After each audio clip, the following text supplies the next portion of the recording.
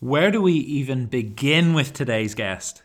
US Army veteran, lost her left leg in a roadside bomb while serving in Iraq, came back from her rehab to become a 3-time world champion para-triathlete and 2-time Paralympian, including taking the bronze medal at the Rio Games in 2016. Trust me, whatever you're going through in your own life right now, I think you could do a lot worse than spend some time in the company of Melissa Stockwell in today's episode of Try Me a River.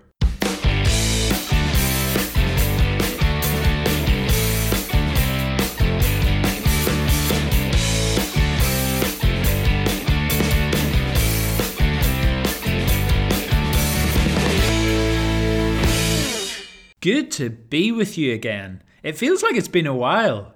At least in my part of the world, the skies are blue again, the sun's back in the sky, and you can almost smell summer in the air. Spring actually starts today, March the 1st, and things are beginning to look up. Triathlon races are even starting to pop up again after the tentative announcement from the Prime Minister last week that life might, just might, return back to some sort of normal in late June. I think the exact wording was no earlier than June the 21st, but that hasn't stopped pretty much every inhabitant of the United Kingdom looking up EasyJet and Ryanair flight prices for June the 22nd to plan our extended and long-awaited summer holidays. And I have missed triathlon racing.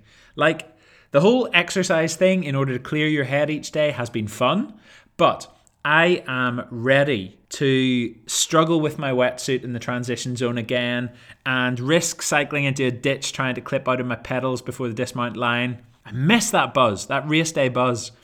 I actually had a really bizarre dream a couple of nights ago where I was racing in the triathlon event at the Tokyo Olympics.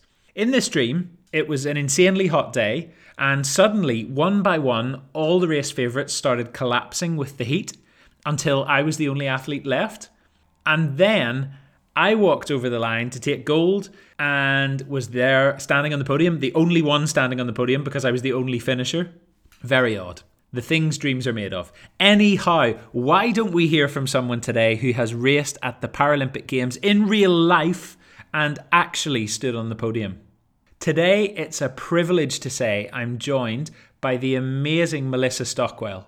Melissa is a US Army veteran who served in Iraq back in 2004 before losing one of her legs in a roadside bomb in Baghdad. She's got the most incredible story, and listening to her approach to life will definitely have you stepping out of bed tomorrow morning with a new appreciation of what you have and how we're nowhere near thankful enough for what we do have. We spoke earlier this week online, and amongst many other things, Melissa told me about the day she lost her leg, her road to recovery after that injury, being American and proud of it, her charity foundation Dare to Try that helps other people with disabilities give the sport of triathlon a go, and also a brief cameo appearance from her dog Murphy, who was crawling all over poor Melissa more than a few times during our video call. Melissa's a real inspiration and a proper poster girl for Paralympic sport. However, before we got into the bones of our chat together, with it now less than 6 months until the planned date for the opening ceremony of the Tokyo Paralympics, I started by asking her if she feels confident that the Games will take place after all. I'm pretty sure it's going to happen.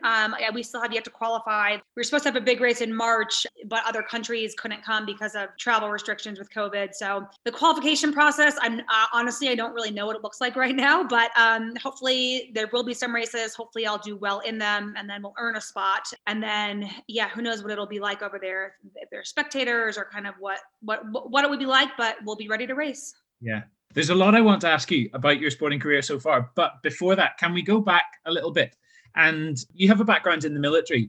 I'd love to hear a little bit more about that. Yep. Can you just tell me how long you were in the Army for, what training looked like for that? Yeah, tell me a little bit about your Army days. So I've always kind of been a patriot, so a lover of the flag and kind of wanting to give back, and joined the ROTC program in college in 2000. I was in college in 1998, so I joined ROTC program, which would kind of set me up to be commissioned as an officer in the Army when I graduated. So graduated and was commissioned as an Army officer in 2002. And I think, the training, I love it. I really loved everything I learned from the military, just the different values and, as far as giving back to something greater than yourself, teamwork, camaraderie, the little things like being on time. I mean, my teammates joke with me now, if I'm not 5 minutes early, I'm late. So it's just kind of those little things that kind of, I don't know, they've carried over into my life as an athlete, my everyday life. And I loved everything I learned. And then of course, the various battle drills. So like fast forward a few years, but like over in Iraq, and if we were to, get ambushed, or what drills are we going to do to make sure that we set ourselves up for success, basically. So yes, I learned a lot in the military. I still am very proud to have worn the uniform. And it's one of my greatest memories. I loved it. Hmm. And what do you remember from the day where you lost your leg? So I remember most of it. So I was in a Humvee and the roadside bomb went off. And I remember looking up and the woman in the front was yelling, IED, IED, we've hit an IED, which meant roadside bomb. And I looked up, the windshield was cracked in, our vehicle was swerving. We ended up ricocheting off of a guardrail, swerving back. We crashed into this, ultimately crashed into this Iraqi woman's house. And I remember everyone else in the vehicle, they got out of the vehicle, they surrounded it, like pointed their weapons out to see what they should do next. I started to get out of the vehicle, undid my seatbelt, saw a bunch of blood. So I knew something had happened. And I remember calling out that I was hurt. I remember a medic coming up to the side of the Humvee, pulling me out of it, laying me there on the sands of Iraq, almost like you would, see in a movie. And administering first aid. And I remember, so I was completely on my back. I had no idea that my leg was gone. It was actually severed at the scene, so it was completely gone. No one told me it was gone. I remember a lot of commotion going on around me. I remember a tourniquet going on, the realization that it probably wasn't as good as I thought, because I knew when a tourniquet went on, whatever was below that was probably no longer.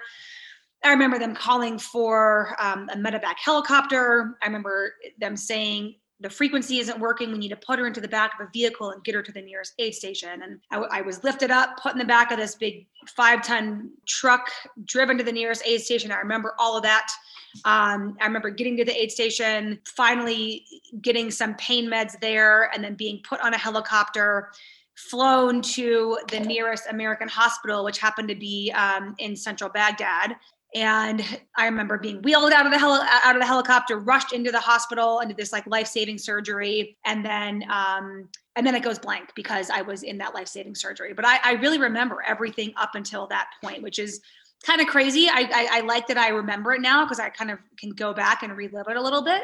And then when I woke up from that surgery is when the surgeon, the gentleman next to me, I said, I think something happened to my leg. And that's when he told me that it was gone. I didn't have it anymore. So it's kind of, I think it's kind of strange to remember all of it, but I'm glad that I do. Wow. I guess the period of rehab after that was really prolonged, and you probably had some quite low moments looking ahead to the future. But at what point did you think, you know what, I can make the most of the position I find myself in and continue my sporting ambitions and make something out of all this? So I went to, I was sent to Walter Reed Army Medical Center, which at the time was in Washington, D.C. It was where all the wounded soldiers went from Iraq and Afghanistan.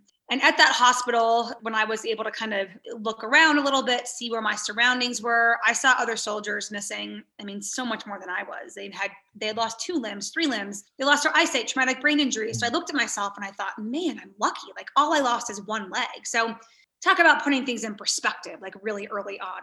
Yes, I lost a leg, but I was one of the lucky ones. I still had my life. I had 3 good limbs, my mind, my eyesight. So making a promise then, wanting to live my life for those who kind of gave that ultimate sacrifice. And I'd always been an athlete, never really an elite level athlete, but in the military, you have to stay physically fit. And I was a gymnast and, on the crew team. And so I think it's funny. I think not until something like a traumatic injury or something severe as losing a leg happens to you, or at least to me, it made me want to push myself and see how far I could go. It was like, okay, well, let's see how much I can do in my life with just 1 leg. I didn't want to let losing a leg stop me from doing things I wanted to do. So obviously the first steps, literal steps, were getting fit with a prosthetic leg, learning to walk again. And then after that, there were all these organizations who came into the hospital came into our hospital rooms, trying to get us out doing things that we never thought we'd do with two legs, much less with one. So taking all the opportunities that presented itself. And one of those was hearing about the US Paralympics and realizing that I could be an elite level athlete and I could compete in the Paralympics. I could represent a country. I defended over in Iraq, and a pretty quick dream was born after that. What does it mean to you to be an American? Because I guess a lot of us in the wider world are kind of obsessed with America. A lot of our music and our TV comes from there. And it's a very diverse collection of states. And you say you're very patriotic. What does it mean to you to represent America? Yeah, so I think growing up in America and seeing the flag, I see it outside my window right now, having, the red, the white, and the blue, wearing the uniform, truly representing and defending our country. I feel like I've been given the opportunity to do so many things that I may have never otherwise had. Even now, for example, as a triathlete and a female, I'm able to go outside and ride my bike on any street of my choosing any day of the week that I want. I feel like I have the opportunity to dream as big as I want to dream because there is no barriers. So I think to me, that is the greatest part about being an American, just the opportunities that we are presented with here. Mm. And one of those opportunities that you've taken is to be a para-triathlete for the US team, and you've done amazingly well so far. So I believe you're a 3-time para-triathlon world champion and a Paralympic medalist. And I remember watching the footage of your race from Rio when you came third in an American 1-2-3. What was that day on Copacabana like? Oh, one of the greatest days of my life. It was amazing. To start with, the date was September 11th. So, just again, here in America, September 11th of 2001 was a very tragic day. It truly changed America, but it changed the world as well, I think.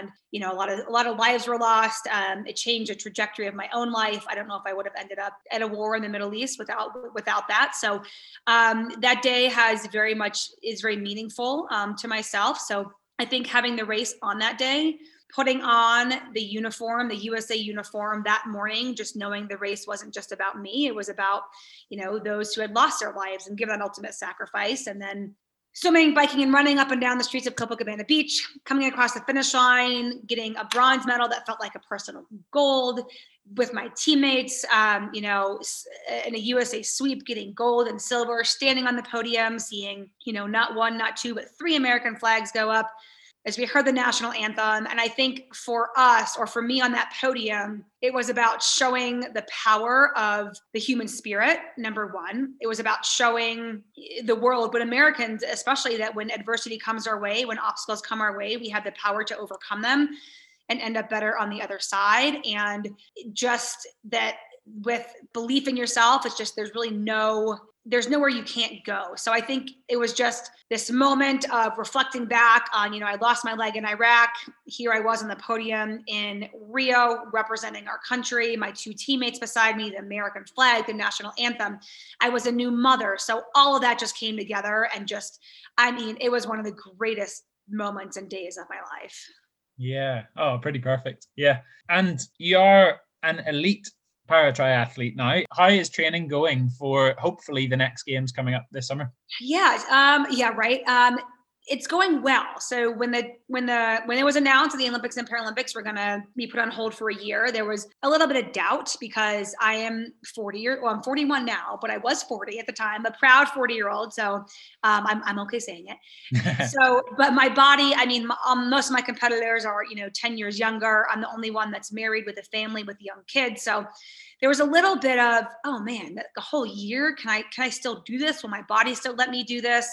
It takes me away from my family for, days or weeks at a time. And then it was a quick switch to actually, I need to see this dream through to completion. And it's kind of a cool, you can kind of have a positive spin where it's another year for my kids to get another year older and realize why mommy swim, bikes, and runs all the time. And, it's been it was announced in March or April that they were postponed. Well, it's almost March. So it's almost been a year already, which is crazy. So time has actually worked in my favor. The last couple months, I'm the fastest that I've ever been. I feel the strongest I've ever been, and I'm looking forward to see what the rest of the year brings. So training is just, it's my days revolve around it. This morning I had a hard run. We were in the pool for an hour and a half, and kind of take it day by day. But I love it. I'm decent at it, so hopefully we'll keep it up for at least through Tokyo and see how that goes. Do you think your army level of fitness set you up well for a career in sport? I don't think the fitness did, no. So, so I think, so there's different branches in the military, and I was part of the transportation corps. So there's transportation corps, there's logistics, all the way up to, the infantry soldiers. And, so transportation corps, nothing that we're doing on a day-to-day basis requires us to be, extremely physically fit. We do have PT tests and standards that we have to meet, but there was nothing else that we needed to do physically to kind of pass those tests. So physically, no. I think what set me up for success in the military are those values that I learned, and, wanting to be part of something bigger than myself, my teammates that I train with every day, the camaraderie that we share, having, investing in each other, being on time, pushing myself at every workout as hard as I can. So I think all those things kind of add up to helping make me the best athlete I can be. So not so much the fitness side of things, but I think just maybe the mental toughness and just those values I learned along the way. Has it been difficult not having a fixed date to work towards this time round? Yeah, and now that I'm confident now that the games are going to happen. So we have that, but in October, November, there were no races on the calendar. Everything got canceled, and to have to wake up every day and go, jump in a cold pool or be away from my family because I have to go on a bike ride. It was hard because you had those doubts of, well, why am I even doing this? Is it even going to matter? But having the mindset of, well, if it does happen, what's going to matter is right now. So having that be the motivation to go out and get those workouts in. And I'm glad I did, because I see that they're paying off. But yeah, motivating myself was not easy some mornings. I'd love you to talk me through the transition process in races involving amputees like yourself, because I find it hard enough to quickly change out of a wetsuit with both my legs planted on the ground. You do that with standing on one leg, don't you? Yeah. So yes, as an athlete with a disability, whether it's, an amputee like myself, someone in a wheelchair, a lot more comes with the race than just, 2 pairs of running shoes and a wetsuit and your bike. So I had different prosthetic legs that I wear throughout the race. So how it works is I go to the swim with my running leg on, because when I get out of the swim, I want my running leg there. So before I get in the swim, I take my running leg off. We're not allowed to swim with a prosthetic leg. So I take my running leg off, I get my wetsuit on, and then I either get a ride on someone's back or I hop into the water to start. We always have an in-water start. We swim. I get out of the swim, and there is typically somebody there that has my running leg, or it's sitting on a chair or something. So typically in like an elite level race, they have water exit handlers, they're called. They help us out of the water. So if it's a long way, we're not hopping all that way, we can kind of rest on their shoulders, and they kind of bring us up to our running leg. I sit on the ground to take my wetsuit off, because I can't put my running leg on unless my wetsuit's off. Take my wetsuit off, put my running leg on. I run to transition. I then take my running leg off, sit on the ground, put on my biking shoe, helmet, stand up, get my bike. And then because of this custom piece that's on my bike, I don't bike with a prosthetic leg. I have this like custom piece that's attached to the bike. I have to hop with my bike to the mount line, which trying to hop, anyone that's got 2 legs out there, go try hopping with one leg after a hard swim and you're about to do a hard bike. And that it takes a lot out of you. So long transitions are not my friend. So I hop out on the bike, get on the bike, I pedal with one leg through the race, come to the dismount line, get off, hop back to my transition zone area, rack the bike, sit down, take off my biking shoe, put on my running shoe, put on my running leg, and then stand up, run out, and finish the race. So yeah, there's a lot that goes on. The hopping with the bike, though, is the hardest. I should practice that more, but like it's part of my training routine is practicing that, because it can just take so much out of you. I've managed to speak to a few para triathletes on this podcast, and I'm becoming more and more of a fan of the sport as a whole as time goes on. And one thing that they have said to me, the other athletes I've spoken to, is that they wish broadcasters give the sport more of a platform. Do you feel like that could be done better? Do you feel like it has improved in recent times? So I think it has improved. Yes. I think it can always improve more, because I think the general public still has this connotation that, there's the Olympics, there's a Paralympics, and there's a Special Olympics, and each are great in their own right. But a lot of the public still associate the Paralympics with the Special Olympics. And so I think we've improved, and that's thankfully in part to the media or to large corporations and companies that sponsor athletes, and they choose to sponsor para athletes, and they put them in their mainstream commercials and mainstream magazines. So the public now knows that, these athletes, we work just as hard as the Olympic athletes to try to make these dreams a reality. So I think it's gotten better. I do think it has a long way to go, just for the world to be kind of put on the same level as the Olympians. But that could start with more, TV coverage at the Paralympic Games, and which, again, each games gets a little bit better, but it's nowhere near the Olympics. So we have a long way to go, but I'm hopeful that we're gradually kind of moving in the right direction, at least. Yeah, hopefully so. One creature who is appearing a few times here is your dog. What's your dog called? My dog who keeps jumping up. So that is Murphy. Murphy loves me even more when I'm trying to do a Zoom call or talk on the phone. Yes, I'm shocked he hasn't barked yet. Yeah. Brilliant. Hello to Murphy. The last thing I want to ask you before you go is about the charity that you helped found called Dare to Try. I've had a look through your website. It looks amazing, the work that you do. Can you tell me a little bit about that? Yeah, so Dare to Try, Dare, then the number 2, TRI. It's a nonprofit that 2 friends and I started in 2011. It's based out of Chicago, and we serve athletes with disabilities and get them into the sport of triathlon. So I think anyone that's a triathlete out there can agree that when you first start out in a sport, it's very daunting. You swim, bike, and run. It's like, what equipment do you get? It's 3 sports. How am I going to do it? But you add the complexity of somebody with a disability, in a wheelchair, visually impaired, and amputation, and you say, hey, you're going to do a triathlon. And they're like, no way am I ever going to do a triathlon. But at Dare to Try, we provide everything they need to do a triathlon. So we provide the adaptive equipment, the programming, the training, the coaching. We will physically pick you up or have someone pick you up and drive you to the race. We serve kids, adults, injured service members. And when these athletes who don't even know what a triathlon is, and here we are telling them that they can do one, when they get to that starting line, they swim, bike, and run. A lot of them, they might be in a racing wheelchair. They might be, running on a new prosthetic leg or whatever it may be. They get to that finish line, and the self-confidence that we see, the empowerment, if it's a youth athlete, you see it carry over into the family of just how much their son or daughter can accomplish with their disability. I think sports changes lives, but triathlon and getting someone out there who never thought that they could do a triathlon truly changes lives. And we have impacted hundreds of athletes with disabilities all around the nation, showing them what they are still capable of. And our motto is one inspires many, because our athletes inspire both on and off the race course. And it's very common to finish a race and someone comes up and said, I was too tired. I didn't think I could finish, but I saw you out there and you helped me finish. So our motto is one inspires many. It's truly one of my proudest professional accomplishments, just the people that we've impacted and just being able to kind of give back to that, that the next generation or the next person who is trying to struggle with their new disability, and just kind of showing them what they can still do. Amazing.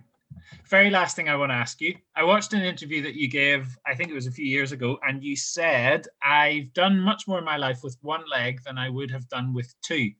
Do you still stand by that? 100%. Yes. So it's been a long time. It's been 16 years since I lost my leg, which is kind of crazy, but I think back at all the things I have done, the people I've met, the opportunities I've had. I wouldn't be I'm a very proud Paralympian. I wouldn't be a Paralympian. I wouldn't have my bronze medal. Who knows if I would have met my husband and had my 2 amazing kids. Murphy wouldn't be here. There's so many things that wouldn't have happened, the perspective I have on life. And I'm still very much a proud American, a proud amputee. I'm proud of that I wore the uniform, and I have definitely done more with one leg than I ever would have done with two. Melissa, you're very inspiring. So keep up the great work. Thank you so much. Just the most fascinating and inspiring person to spend time with. I especially loved the bit where she was talking us through the specifics of transition zones as an amputee or disability athlete. Just that idea that she's not looking for where her leg is, she's looking for the specific leg for that particular component of the race and how she needs to change between different types of leg. Just incredible. What a story, what an athlete, and what a huge inspiration. Melissa's brilliant paratriathlon organisation, Dare to Try, that she mentioned just there, I have put a link to it in the description of this podcast for you to read more about it and, if you can, to donate some money to their amazing work if you have a bit of spare cash lying around. If you want to get in touch with me, I'd love to hear from you. You can find me on Twitter at trymeariver. You can send me emails at trymeariver@gmail.com. And the podcast can be found on all your favourite podcast platforms, including Spotify, Apple Podcasts, and Google Podcasts. Tell your friends, your families, your entire neighbourhoods about the podcast. Go and spread the good news. Just before I leave you though, one more bit of news I want to touch on. Super League Triathlon is back, and boy am I excited. You might remember the Arena Games that we looked at a couple of times last year that took place in Rotterdam. Shortly after lockdown was introduced, they decided to have this event where they had the runs on treadmills, the cycles on Zwift, and the swims in a swimming pool. And the whole thing was live and interactive, and you could watch it online at the Super League website. Well, it's coming back, and the Arena Games is going to take place again, this time in London, on March the 27th, less than a month away. And excitingly, it will all be live and available for every single one of you on the BBC iPlayer and the BBC Sport website. And not only that, another very exciting thing is that it features two good friends of this podcast, Vasco Vilasa and Justus Nieschlag. Justus will be defending his crown from the last time. Lots of other British talent in there as well. It's going to be a big race, and it's very exciting that the BBC are getting behind this. No doubt that will attract an even wider audience to the sport we all love. And who knows, as we've mentioned a couple of times in the recent past, this sort of virtual racing might become the new norm for a little while. Or, given how popular it has been, may be a sign of things to come in the future. Maybe traditional racing will not necessarily disappear, but will make space for this sort of virtual racing alongside it. It was great fun last time. It will be great again this time. March the 27th, London, live on the BBC. Thanks again for tuning in. So good to have you there. Hope you're keeping well. Really, I do. It's a tough old time at the minute, and I hope you're making the most of every day, making the most of the slower pace, as hard as it can be at times.